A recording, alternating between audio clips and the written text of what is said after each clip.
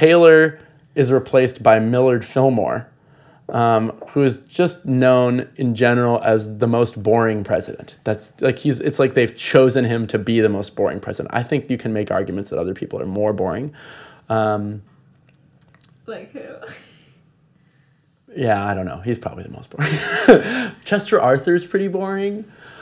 Part of what's boring is that it's just this time period, again, where it seems like I don't know. It seems like the president is not at the center of things. The real stuff that's going on in this time period is these like compromises in Congress over slavery and where it's going to be expanded to. And one of the big questions that comes out immediately after the Mexican War is, we've taken all of this land. Is this land going to have slavery in it or not? And, by now we're starting to see some politicians in the North and in parts of the West who explicitly oppose the expansion of slavery. Important to note that abolitionists, like people who actually wanted to get rid of slavery, were a very small minority and were mostly concentrated in places like Boston, where slavery had been outlawed for quite some time, and in part because their economy didn't actually benefit from slavery existing there. Boston's economy is totally based on slavery, but it's like the trade of things that were made through slavery.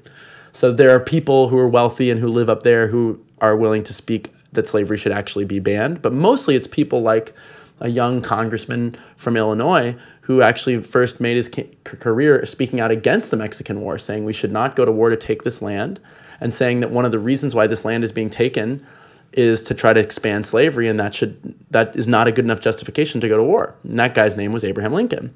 And he is a free soil advocate who argues that we shouldn't end slavery, but we should keep it from expanding, and then hopefully eventually it'll kind of... He said that when Polk was in office? In Polk, he's a congressman under Polk in 1848, and that's sort of starting to create this debate that's going to carry us through to the Civil War. And there's an argument over whether that land that's taken should all be free or should be all slave. And California also, at this time, they discover gold. The year after we take all of that land, keyword take, steal all that land, they find an enormous amount of gold in San Francisco. And people are just like moving across the country. They are in a gold rush to get the gold. And it's around this time that you're starting to have railroads that can get people out there pretty fast. But you don't yet have a railroad all the way to California, so people could go on steamships and get all the way out there, or go on wagon trains. And it's like, get out there, take over all of this land that we've just taken from Mexico, or go get some gold. This is like the time period of Western expansion. And it's also a time period where the United States is starting to flex its muscles more in the world. And in part by taking California, we become a more Pacific Ocean power, like a player in Asia. And I think the one interesting thing that Millard Fillmore does is that he sends a naval group to Japan. Commodore Perry arrives in Japan. And Japan, we're not going to do the history of Japan, but Japan is in this time period where they're really shut off from the world, and in parts because they watched what happened to China during the Opium Wars, where like the British show up and basically get everyone hooked on drugs and then use that as an opportunity to take over their economy, and Japan was like, we're not going to do that.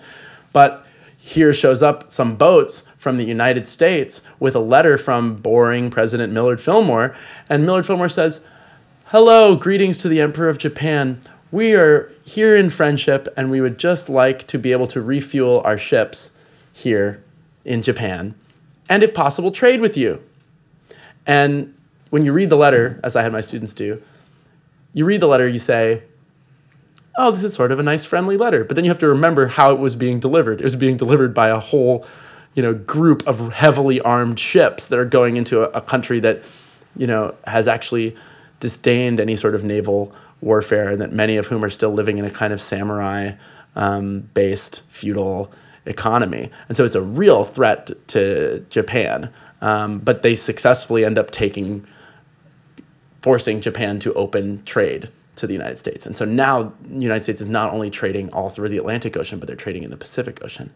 And Millard Fillmore's kind of mafia threat, it's very nice to be friends here with Japan. It'd be a shame if something were to happen to Japan with these boats. Gives me a different picture of Millard Fillmore than that he's just the boring guy who took over because Zachary Taylor died. He's the last Whig. Yeah, it's 50 years into the 1800s, and so since the Constitution is 1787, so it's 63 years since the Constitution, and so since George Washington. Crazy. Not that long. There are still a lot of people alive at this time who still remember it, but not that many. And the Compromise of 1850 is this big fight over how we're actually going to deal with the land that was taken from Mexico. And some of these people like Henry Clay and John Calhoun are like carried in on stretchers to like make their last argument for slavery or against it. And Henry Clay like engineers this really complicated compromise in which California gets to be a free state, but the rest of the sections are going to get to vote on whether they support slavery. And there's also going to be these new laws that basically force Northerners to help capture slaves who escape from the South.